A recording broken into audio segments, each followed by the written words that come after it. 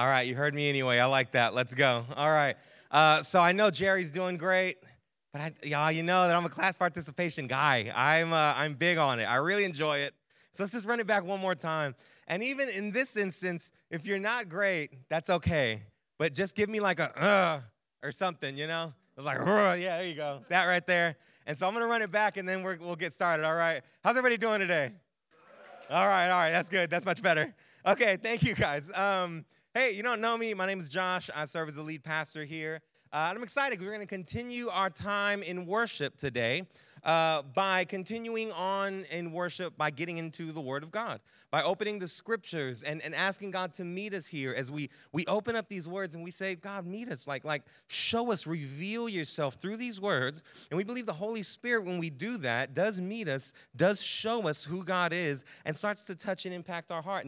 And the way we've been doing that recently, or actually 1 week past now, is by going through a new sermon series entitled A Weary World Rejoices. And that obviously is about Christmas, all right? It's specifically about the time of Advent, this time of expecting the coming Messiah, this expectant time where we reflect back on when the Messiah, when the Savior came the first time, but we also look forward in expectation to his return. And so this is actually one of my favorite times of year, to be honest. I really, really enjoy it. Last night we visited, Jerry, what is it called?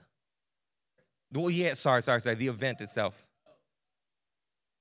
The Festival of Lights at Village of Lights at Community First Village, where Jerry works, and it's an incredible place. Shout out to them. And when we got there, we parked, and we got onto this shuttle, and the shuttle took us to the place we were supposed to be. Oh, you know what, y'all? Hold on. I'm going to start a timer that way I get us out of here in a reasonable amount of time. And we got off the shuttle at the location, and when we got the shuttle, you were just met by this blasting Christmas music and lights everywhere. And I got off, and I was just like, I love Christmas. Like, it's just like, I went full Buddy the Elf in that moment, if you know what I'm saying. Like, because I do. I really love it. I love everything that it brings. It has this sense of like everybody calms down and starts focusing on values that just seem more important, right? And in the church, we seem to slow down and really focus in on Jesus and who he is and what he does. But even outside of Christianity, right? People start to focus on things like family and spending quality time with each other. And that also impacts this place, because then you do have like this more chill environment in here, like on a week-to-week basis. And that does come with some things where it's like, oh man, like, you know, you're going to miss, like, we're missing people today. And it's like, oh, I'm going to miss them. I'll see them next week. That's okay. You know, like that thing. But at the same time, it just creates this sense of togetherness and this sense of like values that I just really love. And sorry, that was nowhere in my notes as I was preparing. I just started rambling about how much I love Christmas, and it's true. But Weary World Rejoices, right? It's really thinking about a simple idea, but one that we don't always think about. And that is what we described last week as a meta-narrative, right? A meta-narrative. Does anybody know, like, off the top of your head what that is? All right, there's like a few people. All right, there's like an overarch, yeah. Someone, Meredith, like, did her hands and almost dropped everything in her lap, and so I'll spare you the hand signs. But last week, I didn't have an exact definition. I did provide you a definition, but I wanted to give it to you up here. A meta-narrative, right, is the idea that there is an overarching, all-embracing story of humankind into which all the more particular narratives fit, e.g., I thought that was IG, but e.g., salvation, history, X, Y, and Z. And so that's what we're thinking about when we think about A Weary World Rejoices. The fact that in history, right, across human history, there is a larger story taking place. Yes, there are smaller stories going along the way. And there are particular subjects and stories in salvation and sin and people reigning and kings falling and nations rising and nations falling. But all of them fit together in a meta-narrative, something that's crossing the span of history, right, that covers and makes sense of all those smaller subjects. And for the Bible, the meta-narrative, that overarching story, is one that really speaks about a Messiah, that speaks about one that's going to see a weary world. Wary or weary? Weary. I'm telling you, every week I'm going to have to do this because I don't want to keep saying that we're, suspicious world rejoices, right? And so a weary world. is hurting and separated from God in intimacy and separated from God and disconnected from God and itself and others and creation itself. We talked about this last week. But in the midst of that, God is working, and he's working to bring about redemption and to love these people. And really the goal of that story is that God would pursue to be present with his people. He wants to be with his people. And so we see that start to take off in the story, and God is aggressively trying to figure out ways and work in a way that he's going to be present and completely with his people. And ultimately, those of you that are Bible nerds know that when we get to Revelation, that's the end of the story, that there's no more crying, there's no more tears. Why? Because God is with his people, and God is his people's God, and his people are God's people, and they're all together. And that's the end of the story, but it starts way before that. It starts last week when we talked about from the very beginning in Genesis, where there's this beautiful creation, but then there's this fall. And even in the midst of that fall, there's a promise that yes, evil has come and evil has won in an episode, right, in a small section, but there will be one coming that's going to strike the head of this evil. And yeah, that evil is going to strike back at the Messiah, at this one who's going to come. But the thing is, he's going to win, and that promise is given. And we describe that as the promise of the Messiah, that from the very beginning of the story, we had this idea that there is a promise of a Messiah for a weary world. But as we continue to move forward and that world continues to descend into weariness, we also want to think about what is it that he's coming to do. And so in the second week, we're going to think about the redeeming purpose of the Messiah, right? What is the purpose of this Messiah that we're talking about, that we're getting at, right? The redeeming purpose of the Messiah. And what we're going to do is we're going to break this idea down from Exodus 3, but we're going to do it in two parts, right? First, we're going to think about the fact that God has a reason. God has a reason for his actions. He has a reason for saving. The Messiah has a reason and motivation for doing what he does. And then from that reason, we're going to see his response to that reason. We're going to see his response to what's happening in this weary world. We're going to see that in Exodus, okay? So let's go ahead and jump first into God's reason. We're going to spend some time there, and then from there we'll work our way into the rest of this text and the next point. But before we jump into that, we have to kind of play catch up. So last week we left off at the end of Genesis 3, and today we're picking up at the beginning of Exodus 3. That means there have been exactly 50 chapters between where we last left off and where we're picking up today. That's a lot of Bible. Now, I'm going to spare us reading that amount of Bible today, all right? I'm going to spare you, but as most weeks, I do have a nerdy chart. All right, so nerdy charts. By the way, today, if you like nerdy stuff, this is your day. All right, I'm just letting you know right now, if you're missing today and you like nerdy stuff, you missed your day. All right, so what we're going to do is we're going to catch up on a timeline, then we're going to jump into some other stuff. So from a Genesis to Exodus timeline, right, what we have at the beginning, 1 through 3, is we have this fall. And that's what we covered last week. There's this beautiful creation, and then sin enters the picture, and then there's a fall, right? And that fall creates this disconnection that we talked about last week, disconnection from God, from each other, from ourselves, from creation.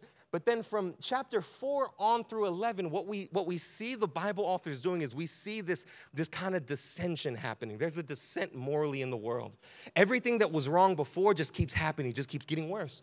It just keeps getting worse, and it just keeps getting worse. And then people are like there's a lot of like sexual sin going on. There's all kinds of wild stuff. And this is where you have Noah, right? This is where you have stories like that.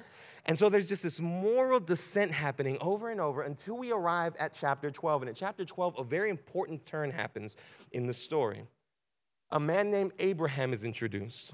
And the rest of Genesis, chapters 12 through 50, is going to focus on how now God is choosing Abraham and his family to work through them, to display himself through them, and to really show the world his beauty and to bless the world through them. Right, he's going to reinstitute the idea of his people on earth. He's going to reinstitute this idea of God dwelling with the people in order to show the world his beauty. And he's going to do it through this family. And so Abraham is given visions. He's told, you're going to be a blessing. You're going to have descendants that outnumber the stars. And Abraham's an old man, and he's like, I don't know. But then he does have a son, and that son's name is Isaac. And then Isaac has 2 more children. And then his 2 children, one of them is chosen to continue this story, and that one's name is Jacob. And Jacob has how many kids? Okay, right. How many sons? 12. All right, there we go. Mark be getting me up here. I don't know. Mark be out here getting your boy, all right? So he has 12 sons, all right? And those 12 sons are later described as the 12 what? The 12 tribes of Israel. And while Jacob, one of the youngest sons and kind of the favorite child, is sold into slavery, and he's sent off far away, the other 11 start working with their family in the midst of a giant famine.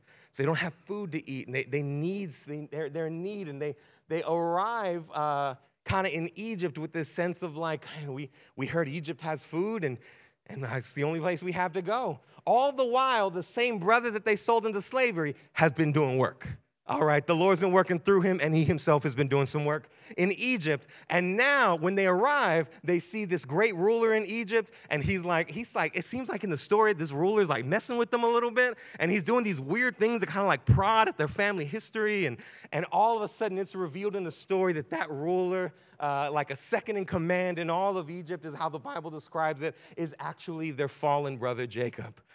And so in the midst of the famine, God has worked in this incredible story to continue this people that he's working through to bless the world and saves them through this younger brother. And they are now in Egypt, where they spend multiple years, several years, blessed and with food and in the midst of an incredible just provision from God that is really overseen by this younger brother, Jacob. That's the whole of Genesis, right? Joseph. That was my bad. I wrote it down this morning too, and I was like, oh, you know what? Jacob, right? And I went, yeah, that'll be fine. Joseph. Scratch this and put Joseph in there, all right? So from now here, we are in Egypt, and Egypt is a good spot, right? Joseph passes away, and for a while, things are really good. And then you open up Exodus in I think the 4th verse, we're not going to have it up here. It says that a new king rises. And that new king is less positive toward the Israelites. He's not really good with them. And all of a sudden, they start to fear this idea of a potential Israelite uprising. And they start to put them into slavery. And now years go by in Exodus 1, and we arrive in Exodus 1 at this point of the Israelites just being slaves now. They've gone from this incredible story that has spanned generations, and now they're just slaves. And that's where we pick up. And in Exodus chapter 3, through a pretty wild turn of events in a man's life named Moses, who was Hebrew but was raised as an Egyptian and has now been exiled from Egypt because he actually murdered an Egyptian because of how that Egyptian was treating the Hebrew people. He's in the middle of the desert shepherding his father-in-law's sheep, and we're going to pick up the story there. All right, so let's go. Nerdy chart done. Let's pick up in verse 7, all right? Verse 7, chapter 3, verse 7. So he goes out, he sees this burning bush, and the bush starts talking to him. Pretty gnarly, all right? If you were in his position, you'd be pretty freaked out. But the bush says something incredible. It says, "Then the Lord said, I have observed the misery of my people in Egypt, have heard them crying out because of their oppressors. I know about their sufferings." And so all this has gone on. Moses is out shepherding. He's in the wilderness. He sees this bush. It's on fire. The bush starts talking to him. Wild things are happening. And he figures out that it's God, and God says this incredible line. He says, "Man, I've heard the cries of my people." And then at the end there, he says something powerful. He says, "I know about their sufferings." And this starts to unveil to us what I would describe as the reason, right? What is God's reason? I think this word unveils a lot of the reason. It's highlighted because it's unique. In an English translation, it's just "I know," right? But in the original language, it has these weird overtones of intimacy connected to it, right? I might butcher this, so the Hebrew people are looking at Sean. You correct me if I'm wrong, but I believe it's pronounced like yada, and it has this sense of almost like experiential connection, right? It's so closely intimate with the person it's referring to that it's more than just "I know," In fact, I'm just going to read the way another interpreter in a commentary translated this, and I really, really love this. It's the one right after that. He says, "And Yahweh spoke, surely I have seen the shameful treatment of my people who are in Egypt, and I have heard their cry of distress before their taskmasters. Indeed, I feel their pain," is the way he translates it. I feel their pain. It's this intimacy that creates this sense of connection, this sense of oneness, this sense of like, man, I so deeply know you. I so deeply am connected to you. I don't just know your pain, I can almost feel your pain. Is this just saying like God is mad compassionate? Yeah, I mean, I do think God's compassionate.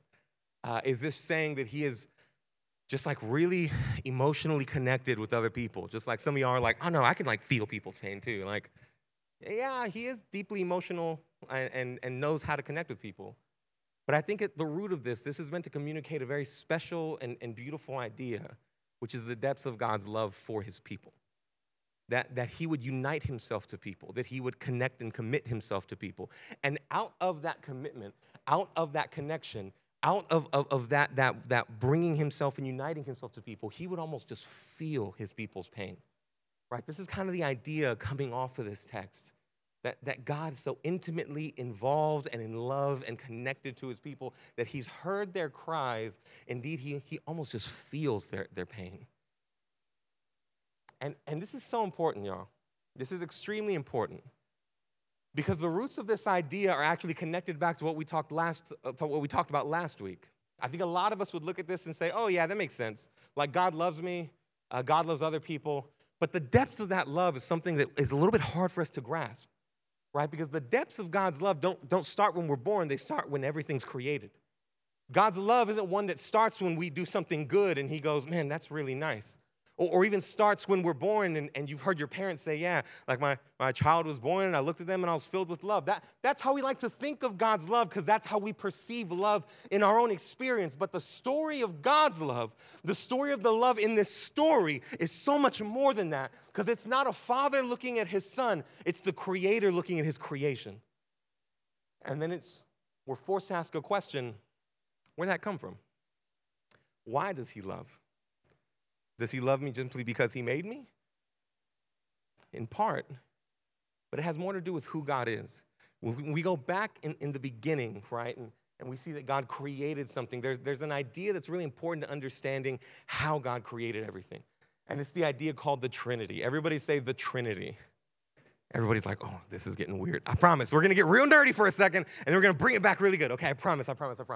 Right? And when we think about the Trinity, we think about God as triune, this idea that the one God exists in three persons, the Father, the Son, and the Holy Spirit, that he exists in these persons, and they're all equal in glory, equal in dignity, equal in everything, and they share the same nature, and in that they are all the one God, but that one God exists in these three persons. If you're having trouble following that, basically join the club. But what I'm getting at is that the scriptures teach us that this is the existence of God. And this has been the existence of God forever, that there's not been a moment this has not been the case. And so when we think about God's reason for creating, this idea is really important, y'all. Why is it important? Because what's on the screen right now tends to be how a lot of us think about creation. When you think about your relationship with God, you think that this God, and maybe you have the language of saying he's the triune God, and he's the Father, the Son, and the Spirit, you think he created us. And in his creating us, he must have created us for a purpose, for a reason. And then we go and we try to figure out that reason. And we say, well, I have a calling, and I have something I'm supposed to be doing. And if I can do that thing, then I will have been giving something back to this God that has created me, and he evidently must have created me for some type of purpose or for some type of reason. And so our relationship with God in our mind, maybe you know the right answers, but in our hearts is this sort of reciprocated relationship. This one where God makes me, and he makes me for a reason, And I have to live up to that reason. And if I don't live up to that reason, I've disappointed him. But if I do live up to that reason, then I've ascended to the place where I'm giving back to God what I'm supposed to give back to God. And I'm doing well. And then I feel good about myself, and I feel good about my faith, and I feel good about how I'm living. And I think to myself, yes, I'm doing good. But here's the thing. I lovingly want to tell you, don't switch the slide yet. This is completely wrong. This is completely wrong. Because this, I'm going to cover up this slide. This part of the picture makes this idea completely wrong. To understand that God exists in this way is to understand that God has perfectly self-sustained himself forever, meaning he's never been in need of anything. He's never had need for me or had need for you.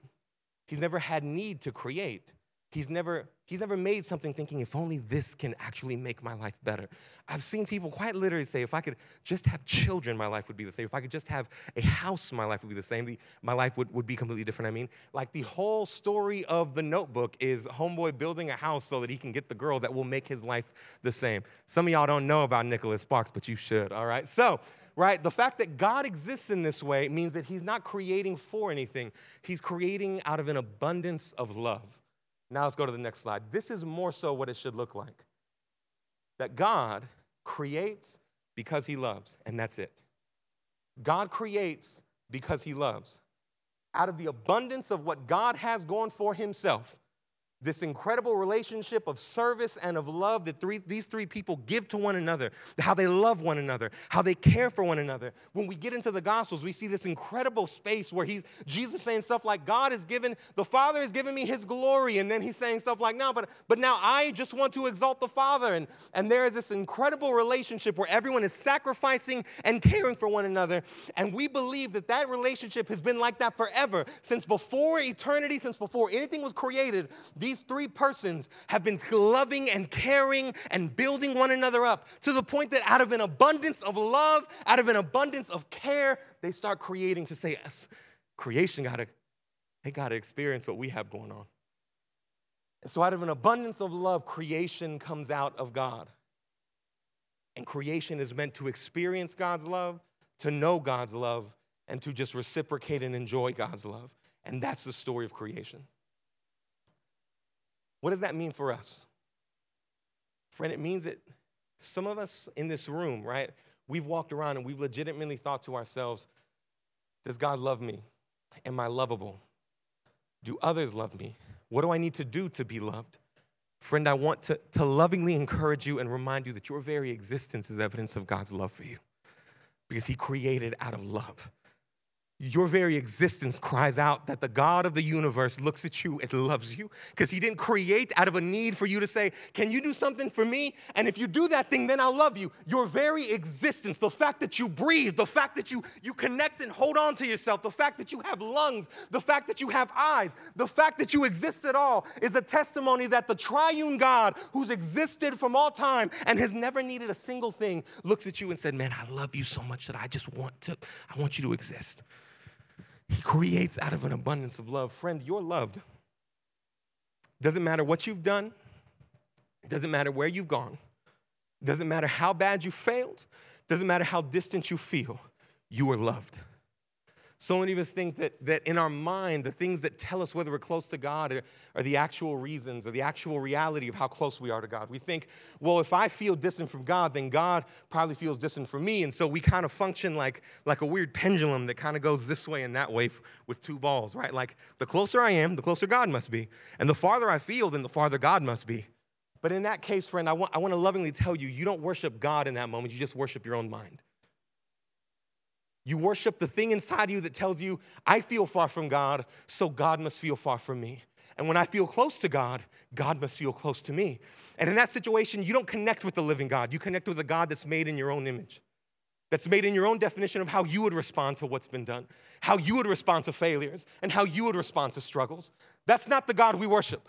The God we worship sees the stained and submerged into evil and disconnected from him and the world and each other and says, I'm gonna go on an all-out attack in order to restore my relationship with those people. Right? The love that he feels can't be changed for you because it never came from you. It never came from you. You never earned it. You never manufactured it. It came from him. Before you existed, before you were a thought of your parents or your grandparents or your great-great-great-great-great-great-great-great-grandparents, God had saw and the idea of who you are and said, I love that person. I want that person. I would go all out in order to have that one person and to make them mine and to make me theirs. Friend, you're so loved. It's absolutely incredible. Right?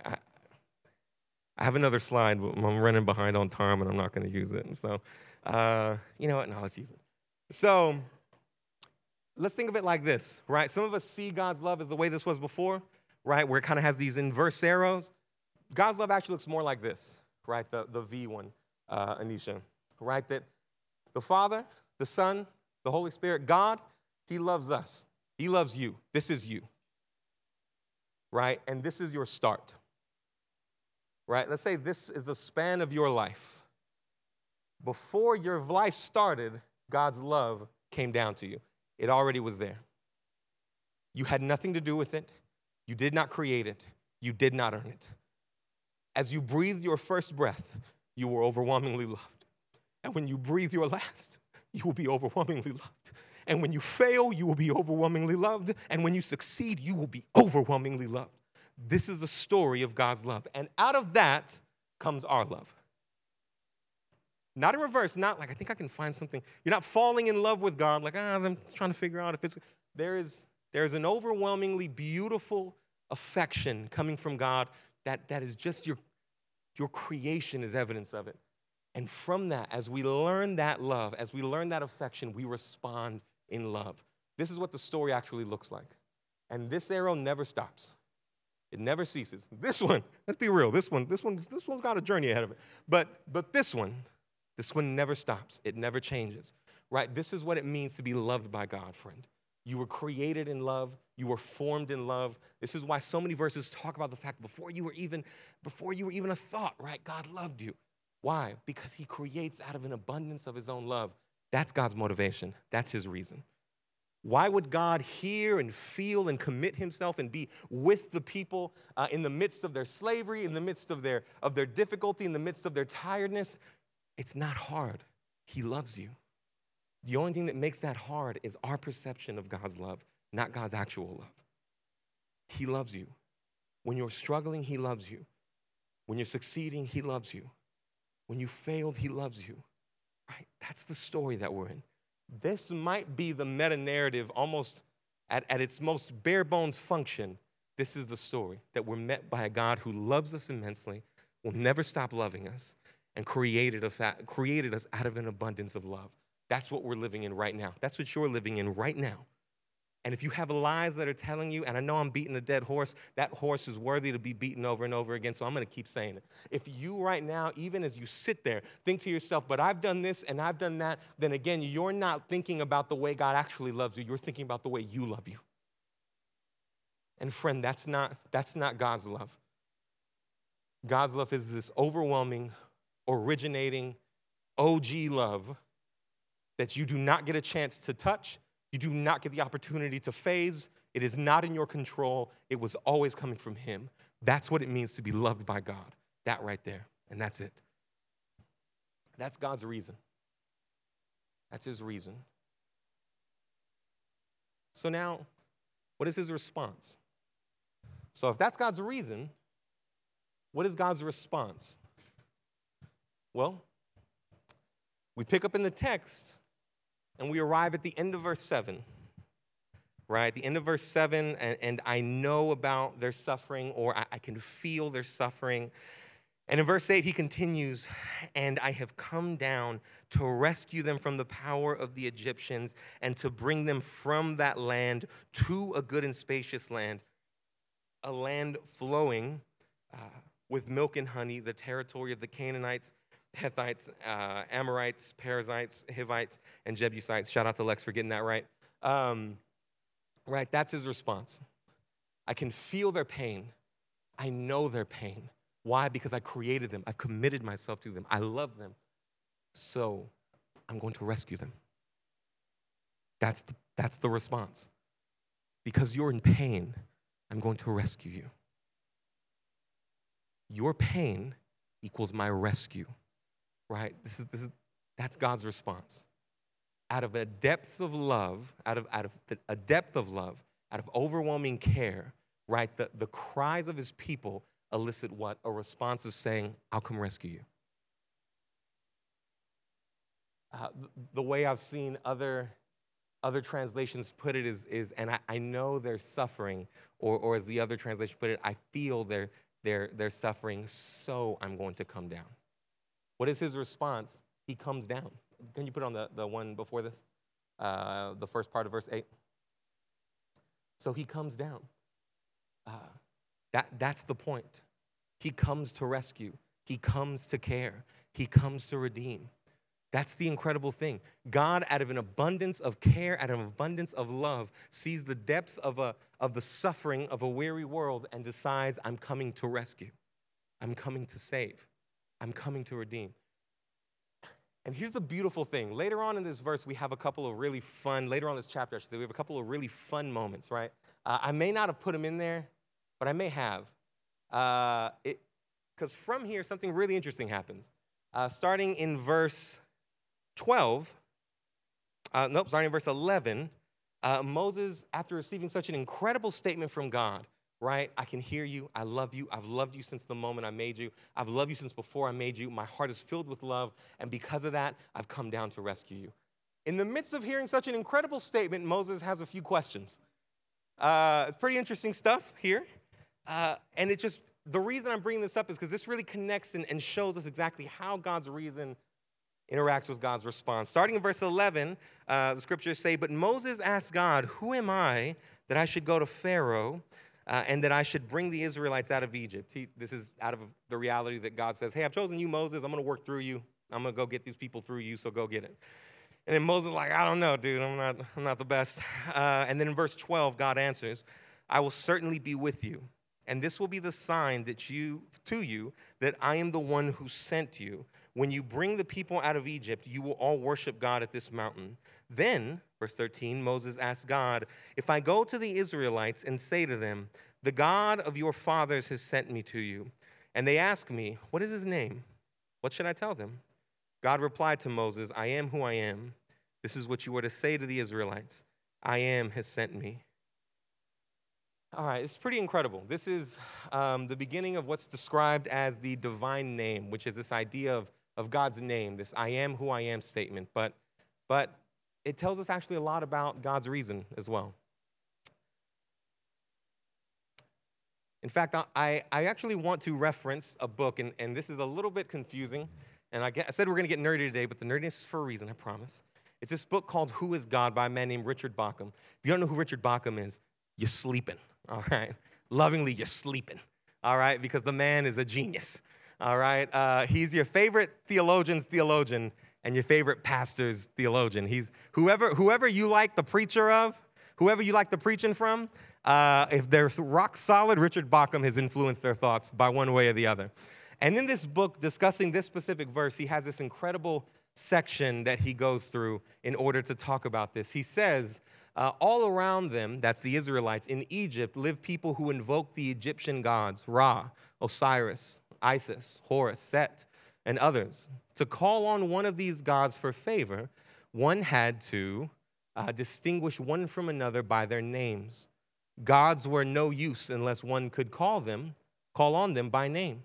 There may have been the sense that to know a God's name was to have some power to make the God respond. So if the God who sent Moses was really going to help the Israelites, they needed a name with which to call him. This is important. This is important. Why?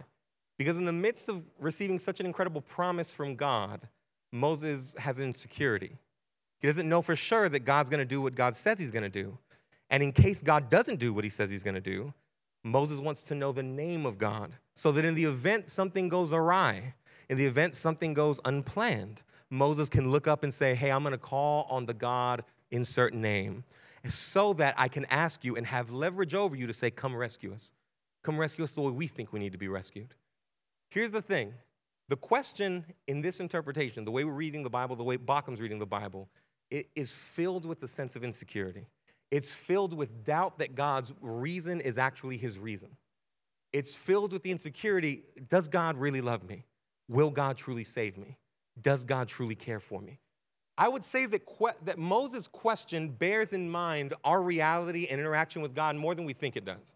Because all of us can see all the stuff I've been saying for the past 20 minutes and be like, oh yeah, I know. And trust me, I've been looking at your faces. Some of you are. But this is what life actually looks like. When Moses goes, but what's your name? Because I know you love me and all, but I don't fully trust you. I don't fully trust that you'll do what you say you're going to do, or that you'll save, or that you love me, or that your love will motivate you to intervene for me, or to come alongside of me, or to commit yourself to me. I don't really believe that. So in case things don't go to plan, what's your name? Because if I need to call on you, I want to make sure I have that power at my disposal. Bauckham continues in another section of the book. What exactly is meant has been much debated, meaning the name I am what I am. What God responds with. Because the Hebrew verbs can have either present or future meaning.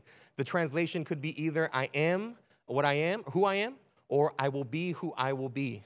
So what God says to Moses amounts to, I will be whoever I choose to be, or I am free to be who I choose to be. If the reason the Israelites want to know their God's name is so they can call him to their aid like some genie in a lamp, then he will not be named. But we should notice that God has, in fact, in this narrative, already told Moses something about what he will be. In 12, I will be with you. God, in his free self-determination, can and does commit himself. He gives promises that he will keep. The point is that God commits himself. Friend, this whole reality works together. The very reason God creates is because he has no need. And he pours out his love to create people that he will infinitely love forever without question. And the reason God saves is because he loves us.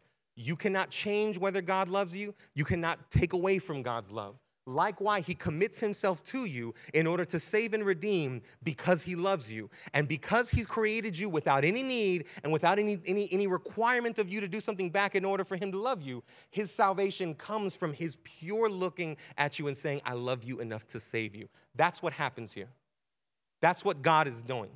That's what God does in Jesus. There's not something where it's like, man, I should really kind of save these people because it's iffy if I don't. God looks at those he loves and says, I hear your cries. I hear a weary world, and I'm going to save you. That's the response.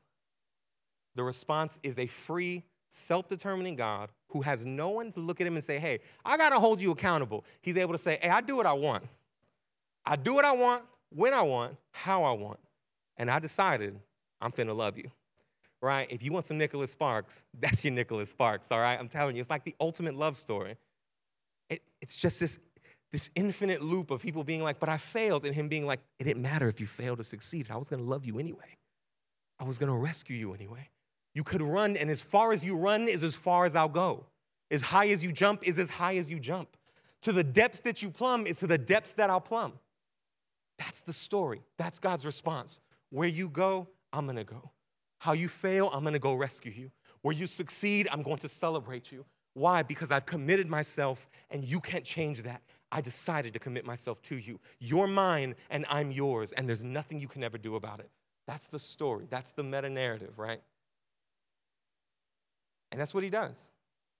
The rest of Exodus is about God going all out to rescue his people. He just does some wild things.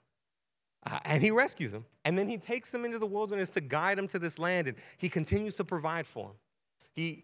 He sends down crazy bread from heaven, right? And they're picking up this what amounts to some flour from the ground and making bread out of it every day. And then in one moment that stands out in Exodus 17, there is this incredible moment where everyone's like, we don't got no water, Moses. And Moses is like, And then they're like, but we had water in Egypt. It's like, bro, all the stuff you've seen, you're still talking about Egypt? Like, this is crazy. And then we look at our lives and we're like, oh. But in this moment, in Exodus 17, in response to the cries for water, this happens. The Lord answered Moses, "Go on ahead of the people and take some of the elders of Israel with you. Take the staff you struck the Nile with in your hand and go." Next verse. "I am going to stand there in front of you on the rock at Horeb. When you hit the rock, water will come out of it, and the people will drink." Moses did this in the sight of the elders of Israel. In a moment where there's no water, and God has been guiding his people, he's heard their cries, he's come down, he's loved them, he's provided for them, and now they need drinking water, and they're complaining about it. That's what's crazy. It's not like they're like, "Hey, Moses, can you please just like put in a solid and ask God if he can get us some water?" They're like, "We had water in Egypt." And God's response to the depths of their ignorance and their ingratitude is to say, go to the rock at Horeb, and I'm going to stand on that rock, and I want you to strike that rock with your staff. And when you strike that rock, water will come out so the people can drink. Theologians have, in several instances, described the fact that God himself stood on that rock. And when Moses struck that rock, he didn't just strike a rock. He symbolically, or maybe even spiritually, struck God himself.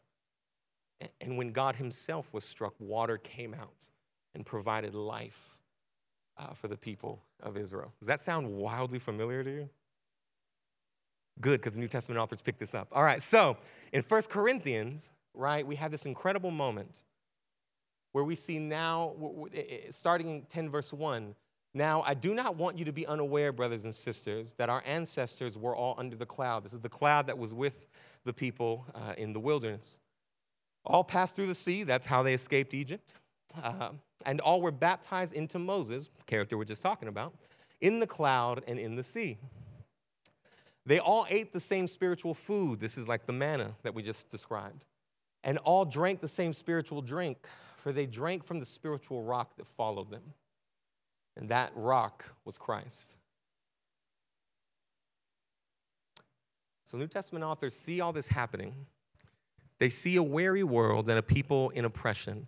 They see a hurting world, and they see God out of an abundance of love looking and saying, "I hear you. I feel your pain. And my response is to come down in order to save you. And I'll be with you, and I'll guide. And after I deliver you, you're going to have constant moments where you go, 'Man, but what about back there?' And when you do that, I'm going to shut your mouth by giving you more. And when you need food, I'm going to give you food. And when you need water, I will literally allow myself to be struck in order for you to have spiritual sustenance and water in the midst of the wilderness, until I deliver you into a land that I've given to you so that you can be with me and I'll be with you, and we'll create a world, and it's going to be beautiful." And they say, that's a lot like what's happening here in the story of Jesus.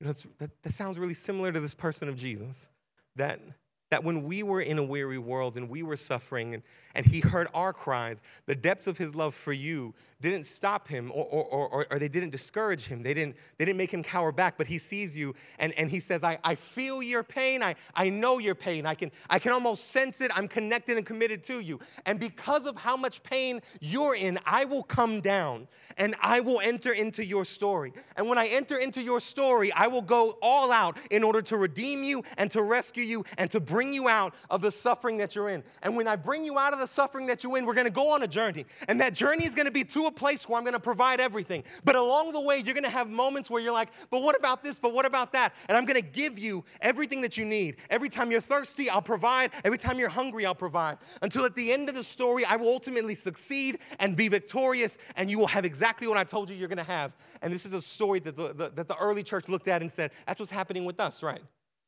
That's what's happening with us." Like the very redemption that God has sown and God has displayed in the Exodus is the very kind of redemption that's going on in our life. It must not just be that God was looking to redeem. It must be that Jesus was this God that came down in order to redeem. that Jesus must have been this God that hears the cries of his people. And he must have been this God that provides. In fact, he was the very God that was struck on the rock in order to provide water. He's the very God that sees and commits himself. The creator God that is created out of love and care. He is the very God that has promised that he will come down, promised that he's going to commit himself, whose love we cannot deter, whose care we cannot deter, whose salvation we cannot change. He's that God. Amen. Hallelujah, for real. They pick it up and say, you see that story of redemption, the purpose of this Messiah, that was Jesus' work. When we didn't know it, when we were hurting and crying, when we were in a weary position of discouragement and despair, God was at work. And he heard our cries because he was filled with love for us. And he cared and he saw and he came down. That's the story that we're in. That's the meta-narrative. Friend, Christmas isn't about just the coming of Jesus. It's about a story of God's creation, weary and hurting and desperate. And God says, I'm with you. I've come to rescue you. I know you. I'm here. That's the story. This is what you live in right now. And so often we struggle with this story, not because of the response, right? A lot of us hear the story of the gospel and we're like, yeah, that's good. But because we don't remember the reason. We don't remember the fact that God did all this because he loves you. And Jesus did this because he loves you, right? The purpose of the Redeemer, the purpose of the Messiah to redeem and to restore, man, it comes from an overwhelming overflow of God's deep love for you.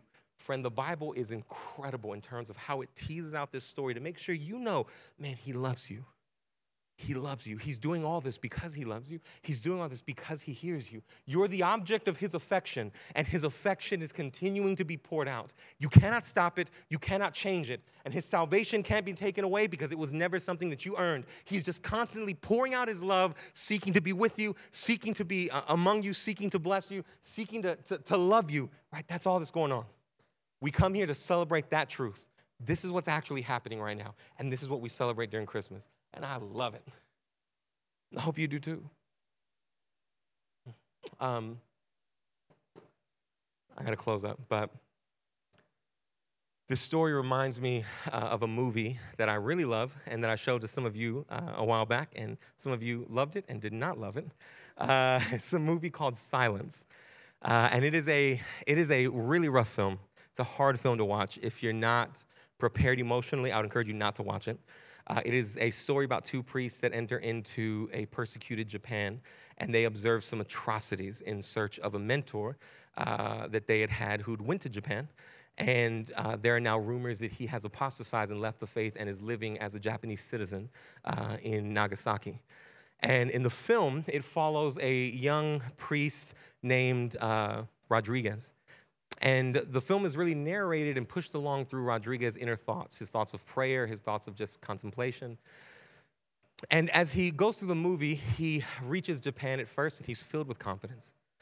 He talks about how he sees a young man named Koichiro. I think that's how you say his name, Koichiro, restored in the faith, and he says, man, it made me feel like I had purpose, like I could be of help to these people. He's filled with faith. He keeps on talking about how he sees he sees Jesus' face, and it fills him with courage. And he keeps having these weird flashes to the face of Jesus. And as he continues to experience suffering alongside of the Japanese, he begins to become filled with doubt. And the prayers start to take a wild turn. He starts to pray things like, I'm filled with doubt. I'm tempted to despair. I pray to you, but all I get back is silence. Or am I praying to nothing? Nothing, because you're not there. This is one of his most powerful prayers in the film. It takes place about middle of the way through.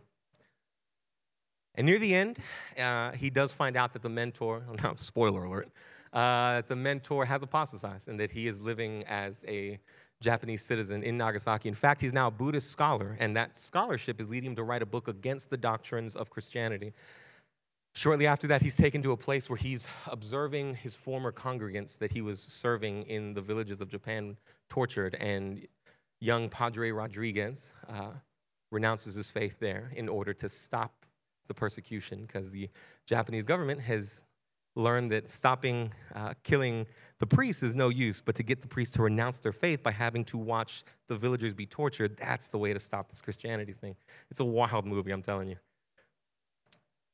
And then the rest of the movie goes on this incredible, it's only a short section, but it shows you this incredible story of Padre Rodriguez, who now spends the next several decades working for the Japanese government in order to fight off the incoming, Christian symbols and missionaries.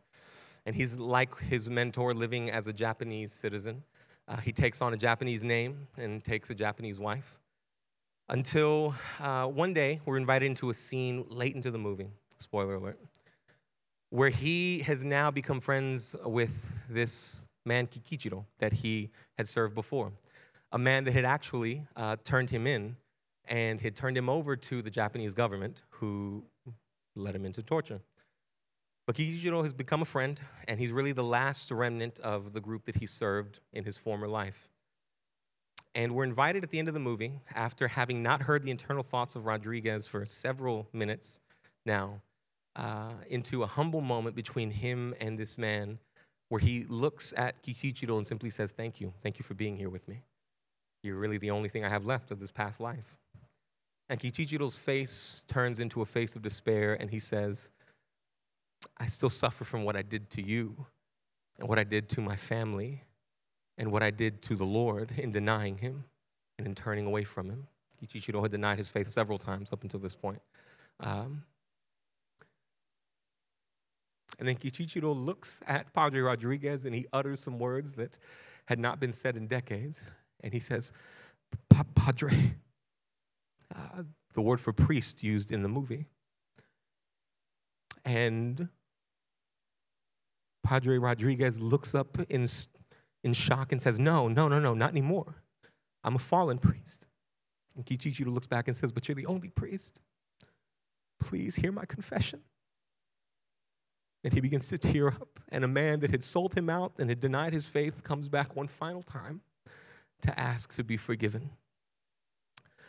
And Father Rodriguez sits up, filled with compassion, and puts his hand on Kikichiro's head. And he closes his eyes, and for the first time in what feels like decades at this point, you hear his internal voice say, "Lord, I fought against your silence." And then finally, at the end of the movie, you hear a voice come back to say, "I suffered beside you. I was never silent." And you see Rodriguez become overwhelmed. And then he says some powerful words. And he says, "Even if God had always been silent, my whole life, up until this day, everything I do and everything I've done speaks of him. It was in the silence that I heard your voice." And then he receives Kikichiro's confession. The end of the movie shows a lifeless Rodriguez, old and frail, in Japanese clothing, being burned in a barrel, a traditional Buddhist burial. And as it zooms into his body, he's holding a small wooden cross that one of the congregants gave him all those years ago during the persecution that he experienced. And it poses some really fun questions at the end that I'll leave you to working through as you watch the movie. I'm way behind now. That's what we're doing here, right? That's what we're doing here. Even if he was silent and you thought it was all awry, you thought that he had left, you thought that he had given up, the whole time he's with us. Why? Because his love demands it of himself. He's suffering with you. He's succeeding with you. He's journeying with you. He's crying with you. He's with you. I feel their pain. Why? Because I love them. They're mine. And I've come down to save them. Friends, this Christmas time, this is what we're doing. We're celebrating and exalting Jesus for what he's done, this beautiful story of redemption and salvation. And I want you to join us. I want you to worship him today. right? For the beautiful truth of what he's done and who he is and what he's continuing to do in our lives, how he's with us, the fact that he loves us, that he created us in love, that his response to our suffering is not to leave us, but to come down and to join us, so that as he joins us in our suffering, we may join him in life and in victory. Let's pray. Father, thank you so much for the story of your gospel, the story of your rescue and your love that never stops in pursuing us. That out of the depths of your love, you've heard our cry and you've pursued us. And because of your pursuit, we stand here today able to sing of the beautiful treasures of your love seen in the work and life of Jesus. Thank you, Father. Thank you for everything that you've done our whole lives up until this moment and will continue to do in our lives. Help us to follow you, to see you, to love you well as we continue to learn the depths and the incredible truth of your love for us. We love you. Thank you. In Jesus' name, amen.